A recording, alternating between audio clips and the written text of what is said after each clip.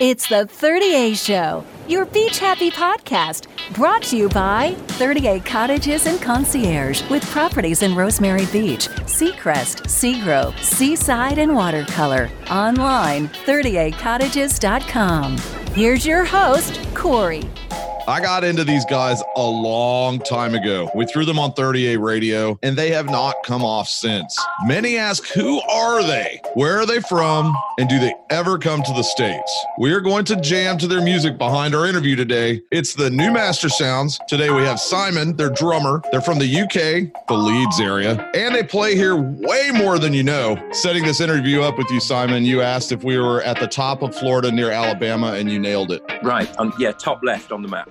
Top left on the map. You guys take that I-10 corridor, and when you're in the States, you do a lot of shows and utilize I-10 to get to New Orleans and back down towards Miami. Where are your favorite spots to play in the United States? New Orleans, we play a couple of times a year, usually, at least for the past decade. But we rarely drive there. We usually fly into New Orleans and then fly out again in a slightly bedraggled state 5 days later. Okay, so the new Mastersounds celebrating 20 years together. Can you believe that you've put up with Joe and Eddie and Pete that long? No, it's kind of ridiculous. I remember getting to the point where I'd been an adult long enough for me to be able to look back one decade and then think, wow, 10 years. And I was a grown up at the beginning of the 10 years, and now 10 years have elapsed. That doesn't seem right. But 20, I guess you just lose the ability to count, really. And then with even larger numbers, like, you know, the size of the galaxy, we can't even imagine them, can we? But we've had a lot of fun, and we've sort of ended up feeling like a semi-functional family rather than co-workers. Because with that kind of amount of time, plus the intimacy of what's involved with being in a band, which is traveling together and living under each other, then you can't help but become close. And the only analogy that makes sense really is family, I think. Mm-hmm. Also, because you don't choose your bandmates. Like, the band works because of happy coincidence, and you know, the music works. But it's a bit like having a brother. Like, you didn't pick the brother as a friend. So we've got this relationship which is more like brothers than friends, and there's a lot of love, and there's also a lot of irritation as well, you know. But we know each other so well that we can kind of head off any really nasty conflicts quite early on, nip them in the bud. And you know, what if one person witnesses somebody else winding up a third person, then they can just step in before it starts to get too unpleasant. And that you can send them to time out, right? Yeah, well, it's like we shift between having the role of the irritating younger brother or the concerned parent. So we all play those roles at different times. That's really funny. So back to the 20 years, can you remove yourself from being a musician or in a band? And what are the bands out there that have been around for 20, 30 years that you followed that you always tell yourself, I cannot believe that band has been together for 20 years? Oh, well, sort of turning your question upside down, because I can't immediately think of an answer to the one you actually asked me. I did make a note that the Beatles weren't even together for 10 years. Wow. And I thought, oh, right. Okay, so they managed to achieve all of that in way less than half the time. Okay. But bands who are still going, I guess. Well, you've got the Grey Boy All-Stars, who they're, I guess if there is an American equivalent of the new Mastersounds, in a way it's the Grey Boys. And I think they're celebrating their 25th anniversary this year. Okay. Which I probably shouldn't mention because it takes the emphasis away from us, because it's obviously more impressive to have done 25. but they, but they haven't. They've not been doing that as intensely as we have, because for them, I think that band has been more of a side project, that they come together a few times a year to do special stuff, and then they do their own thing. Whereas for us, Mastersounds has been pretty much the main thing for all of us for that whole time. Where was your first gig? Our first gig is the new Mastersounds, which involved Eddie, Pete, and I, and the original Hammond player who's called Bob. That occurred in Leeds at a club called The Underground in, I believe, February 1999. Okay. And so that's over 20 years, isn't it? It's 20 years and 6 months ago. And we had a horn section, and we were playing a mixture of Meters covers and Jimmy McGriff tunes from an album called Electric Funk. And then we were also playing some of Eddie's original songs that he had written in that kind of style. And we played maybe an hour to an audience who come for a club night to dance to DJs playing that kind of music. And they enjoyed having a live band as an interlude to that. So that was our first. That was really why we formed the band, because the DJs said, we want a live band in the middle of our club night. And honestly, if I read this correctly, that first gig, it was an hour, but Eddie's guitar solo was 55 minutes. Well, he did. He packed a lot of notes into those really long solos as well, so they can sometimes seem longer. But we did used to make the songs themselves quite short. Right. Because the model that we had was the vinyl 7-inch single, which only lasts for 3.5 minutes per side. Yeah, when we first came to the States, that those were the tunes we were playing. They had arrangements that lasted 3.5 minutes. And so it was fine when we were opening, because we only had 45 minutes as a slot. But as soon as we had to do our own show, we realized we'd suddenly run out of material. And that was when we got talked into opening it up and stretching it out and learning how to jam.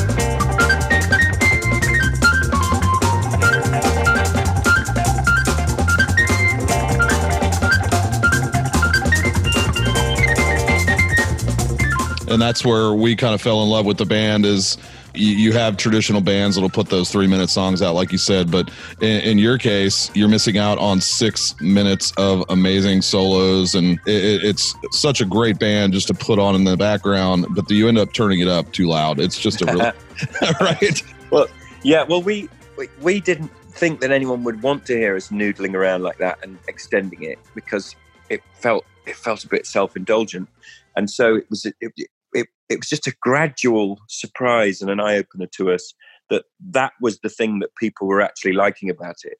And it did change us, so we do now have a wholly different approach. But I still enjoy when Eddie's putting a set together, we've got those 3.5-minute punchy arrangements that very rarely change or get extended. And they go in as sort of palate cleansers after the jams, just to kind of, for everyone to recalibrate their ears and sit up and take notice again.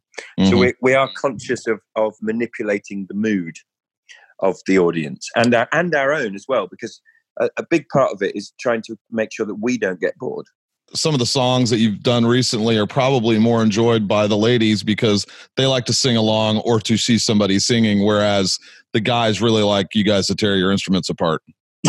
Yes, there does seem to be some kind of very generally applicable kind of male-female preference. The one you've just stated, I would say that from my experience, that is generally true. I mean, there are exceptions, of course. There are women that just love to watch the instrumental interplay, right? And there are men who just don't understand what the point of it is without vocals. But they're in the minority, and we've found that there are a lot more women showing their faces in the crowd now that we've got Lamar at the front, right? he's a sexy guy as well. You know, it's not just his voice and the lyrics, I think, that's drawing them in. He's got a kind of, a big sex appeal in the middle of the stage, while the rest of us are sort of settling happily into middle age. And now he can take over as the young stallion. The days are tense and the nights are long. The times are gone where we got along. What about mediation? What happened to the middle ground? Let's take things back to like when we met. It's time to get away on down. Let's go back a little. I wanna feel like way back when. Let's hold back a little. Let's make things good again.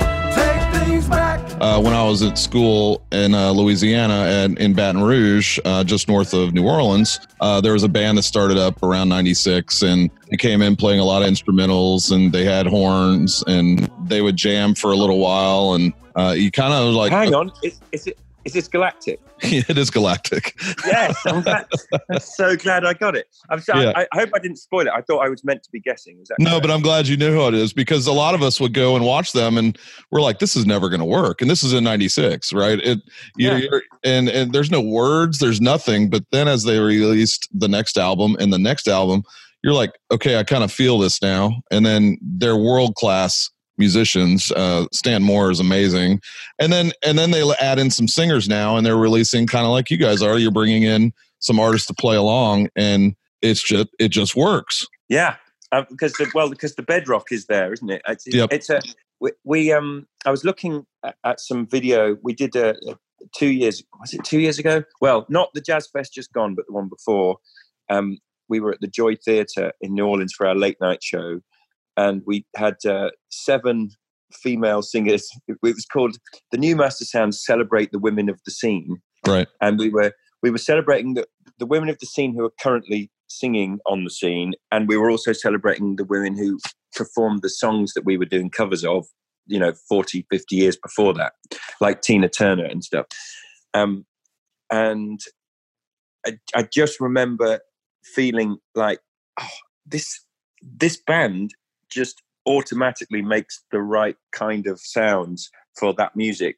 Right. I mean, it's not what we do usually. We play our own stuff and we play instrumental stuff, and we move around the genres a bit, like a lot of jam bands do. But with that soul funk thing, as soon as we start playing, it kind of sounds like the records are supposed to sound. And it's a nice feeling knowing that that's part of our DNA, The Jazz Fest just before we were with you guys for the Alan Toussaint weekend. Oh yeah, that was because Alan had he died a few months before, hadn't he? Yeah, and that was fantastic hearing you guys play the music, but bringing in people like Mark Broussard, and I think Krasno sat in with you guys that night for a little bit. And the British piano player with the hat, that'll come back to me. And also Ivan Neville joined in. Yep. It was fantastic. And I honestly, when I saw the late night schedule, I was like, yeah, we'll do 2 nights in a row at 2 a.m. with you guys. And you guys honestly played one of the nights till 5:30 or 6 in the morning. It was crazy. Yeah, that's the standard for those weekends for us. It's the way I always, if we've flown in from the UK, then I just have to look at it like this is breakfast time now, because it's 8 a.m. back home.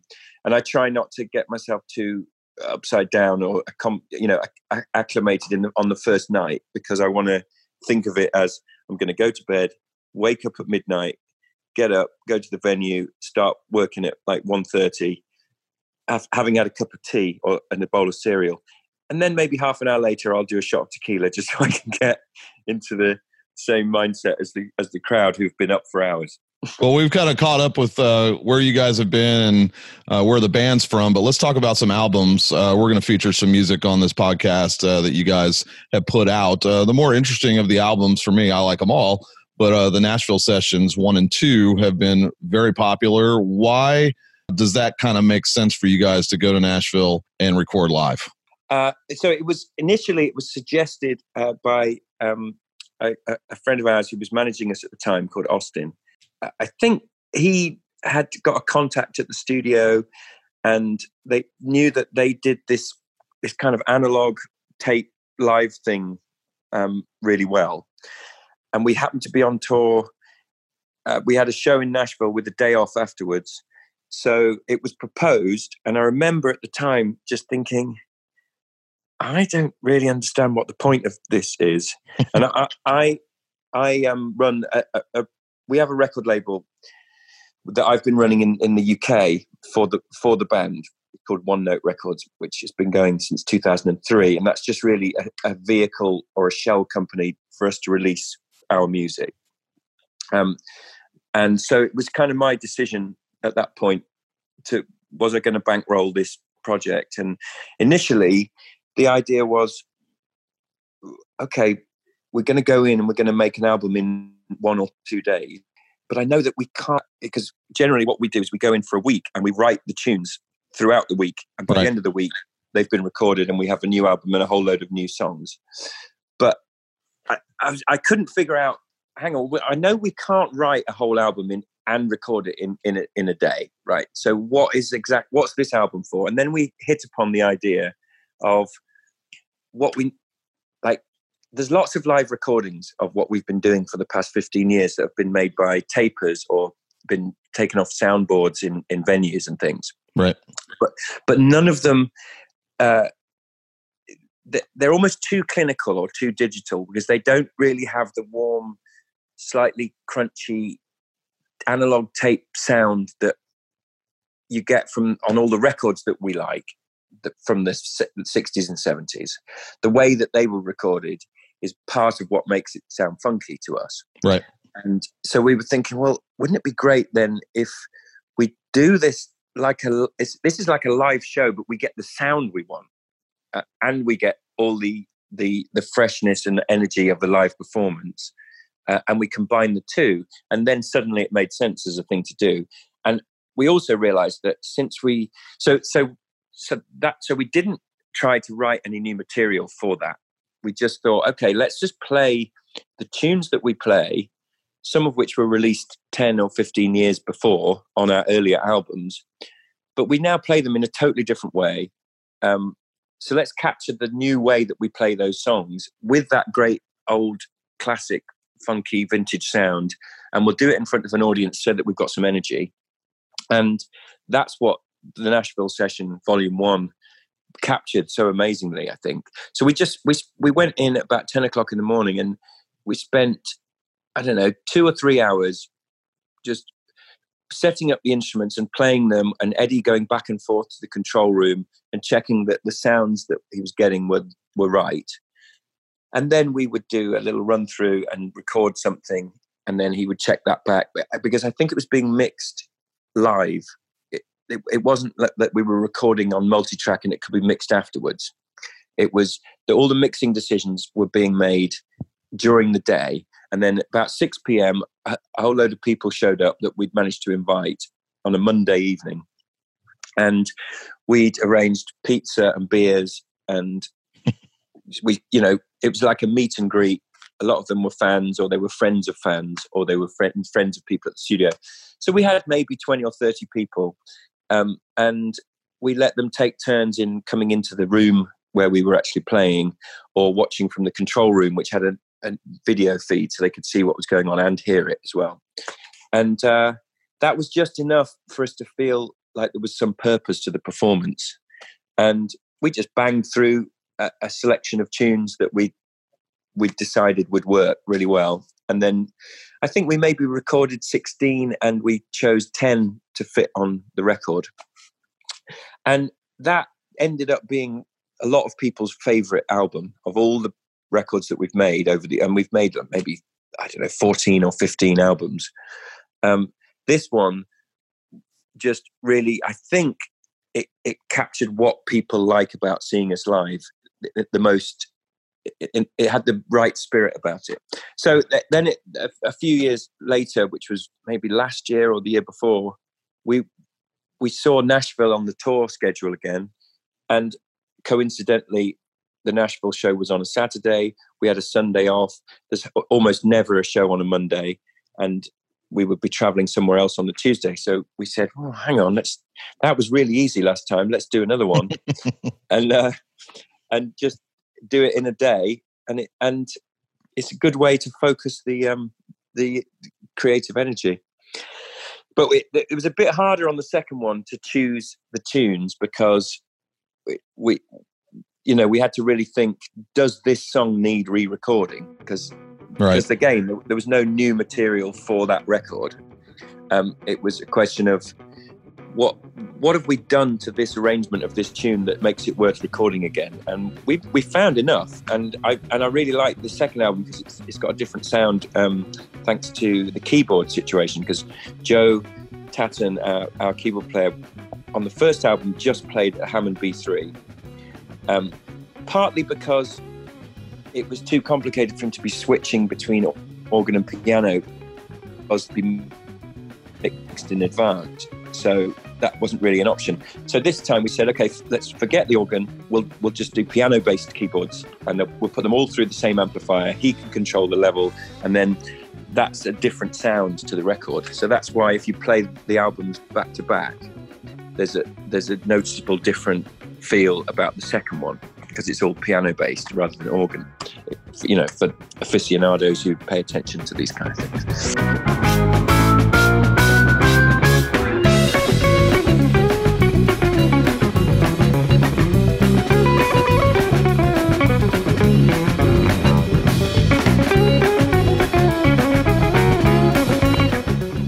Great albums. You also had Renewable Energy come out as well, which is a great new album. And I want people to know where they can come and see you. It's newmastersounds.com. They have a huge events page where you can kind of see where they're playing. You guys tend to play the States closer to the jazz fests and jam cruises. Is that correct? I guess if there's a pattern, we're usually playing on New Year's Eve somewhere, and then we maybe go to Colorado to do ski dates.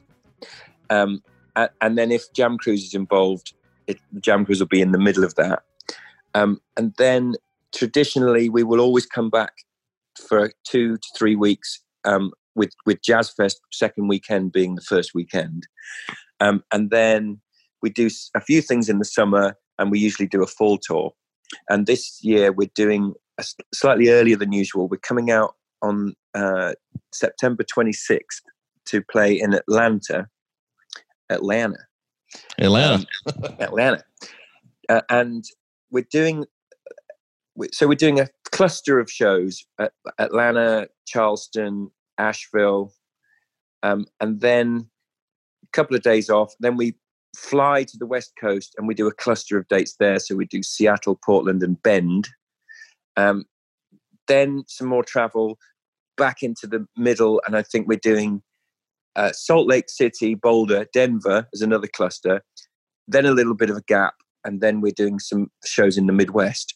And the Midwest is probably the place that we've played least over the years. I'm not quite sure why that was, but we do get fans sort of saying, "Why don't you ever come to the Midwest?" Well, we are coming to the Midwest. We're playing Cincinnati, Chicago, Indianapolis, and St. Louis. I believe those are the 4 Midwest dates. But it's really hard to get everywhere, as you know, because it's such a huge country. Sure. And the economics of touring at our level just mean that we have to be really careful about where we go, because sometimes we can end up going somewhere and it'll end up costing us several $1,000s instead of making us $10,000. Yeah. Not $10,000, but just, you look at the dates and then you have to look at the economics and how much is it going to cost to get there? How much is it going to cost to stay there? How are we getting there? Where's the gear coming from? All these boring things that are of a concern to us when we're trying to set it up. And then we'll announce the tour dates that our booking agent has managed to put together. And there's always people just saying, "Hey, why don't you come here?" And it's like, oh, it's lovely that they want us to come there, but they don't understand just how many pieces have had to move on this 3-dimensional jigsaw, or chessboard or whatever, just to make this happen. And it's like, it's really complicated. But that's what booking agents make their money from doing. Well, we worked with your booking agent, and I think a few years ago we were able to grab you in between New Orleans and when you were going back down to South Florida for basically an 8-hour stay here, and you guys played one of our stages, and still one of the most memorable shows that we brought in for the area. A lot of people had no idea who you were. We packed the house, and they're listeners now, and we added you to 38 Radio the minute we turned the switch on about 5 years ago. We're on our 5-year anniversary right now, and we've put on basically anything that makes sense. And you guys have always been on there. This is the selfish part of the podcast, Simon. We're headed to the UK in November. It's an adult trip. It's just two families, but there's no kids coming. It's our first trip in 10 years without the kids. So nice. Yeah. So I have 5 selfish questions on traveling to the UK with the new Mastersounds. Simon is going to be my travel agent here. So what is the best pub in London? Oh, the best pub. It can be a dive. Yeah. Well, I mean, it's not going to be able to help you. This isn't going to make very great radio. But I've got the vague idea that there's a Oxford Street, which is the famous shopping street, right, that goes down the middle of Soho. There's a venue at number 100 Oxford Street called the 100 Club, and it's legendary, and it's had all sorts of super famous bands there. And I think it was threatened with closure recently, and Paul McCartney went and played there to save it from ruin. Anyway, I remember when we did a show there, we went around the corner in one of the little back streets in Soho and ended up in a kind of Spanish late night tapas bar, dive bar place. And it was just a crazy adventure because in London, nobody is from London. Right. And so you go into somewhere and you'll meet them and they'll have the story of where they're from and the adventure that got them there. And so although it doesn't help because I've got no idea what the place is called. We'll find it. Because I was quite drunk. I'll just ask, Simon was here. Is this where Simon came? Yeah. They'll definitely remember me. And then there was another one in Soho around the corner from a club called the Borderline. And this one's quite exciting. And again, I'm not sure if I'll be able to have the information to get you there or even if it still exists. But after we'd finished playing at the Borderline Club, which is another legendary little venue in a basement in Soho, there was a place that we were told about called the Blue Door. And you go up onto the street from the club and walk down a bit, and there's just this house with a blue door, and it's maybe got a number on it, but it doesn't in any other way indicate that it might be a hostelry. And you have to either just open the door and go in or knock on the door. And then downstairs is just, again, another one of these really unlikely little places that makes no sense, and yet just a place of unexpected adventure. That's awesome. But pubs, you should just be prepared to pay an absolute fortune for your drink in London, because even I live in the north, which is Leeds, which is 200 miles north of London, and it's always been a thing that people from Yorkshire, which is up here, when they go to London, they cannot believe how much it costs to buy a pint. Because London is crazy. You know, London's a bit like New York or San Francisco or something in terms of the cost of everything.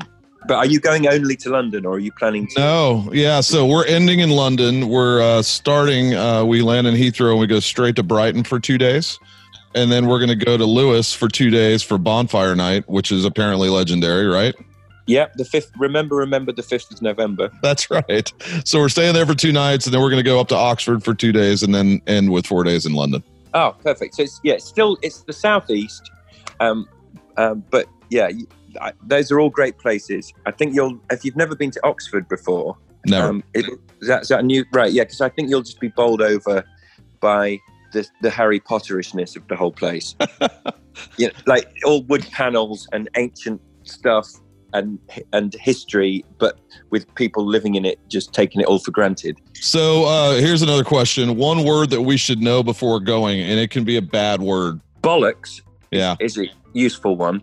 So when you say bollock, you're saying bullshit. That's right. So, that's bollocks, as in that guy's talking bollocks. Or if something bad, like you've just arrived at the station and you found out that your train is late, you could go, oh, that's bollocks. And right.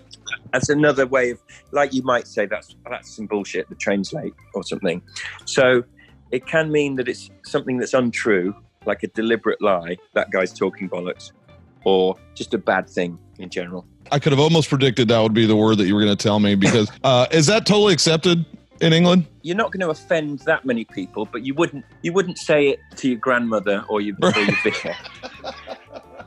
I would guess, but I would say that to my mum, and so it's a class B swear word. Yeah, and we're perpetually offended about everything over here in the States, so I would imagine you could get away with it a little bit easier in the UK. So inappropriate way to use this would be when I'm at a pub and they bring me my beer tab and I say, oh, 14 pounds for a pint of beer, that's bollocks. Is that well? I think that'd be the kind of thing that I would say if they charged me £14 for a pint of beer. What is the going rate for a pint of beer in London? Well, I think it might be as high as £6 or £7 now, but I mean, it's been a long time since I've gone into a pub and handed money over. And also these days, you guys don't have this so much, but we have contactless debit cards. Yeah, which are kind of dangerous. Which you just wave them at the machine and it gives a little tick and a beep, and you don't even need to see how much it was that it charged you. They'll offer you a receipt, but right. You don't really want to bother usually. So then you become divorced from the price of things. Yeah. Until you look at your statement, a couple of weeks later and gasp in horror. I think we're all conditioned by that here because of a place called Disney World. Which just rips you off left, right, and center. You just hand them your credit card and then you leave and they send you the bill. All right, let's go. Food we should not eat while we're in the UK. Food you should not eat. Okay, well, I would just say, use your common sense in terms of avoiding street meat. So you might have had several pints of overpriced beer and you're staggering out into the light and you're a bit peckish, you're realizing that you definitely can't sleep unless you put something in there to absorb all the beer. Sure. Try not to be tempted by, some not very salubrious looking street vendor because you don't know what's going on there. But there are some great kebab shops. And kebab is, you would say kebab.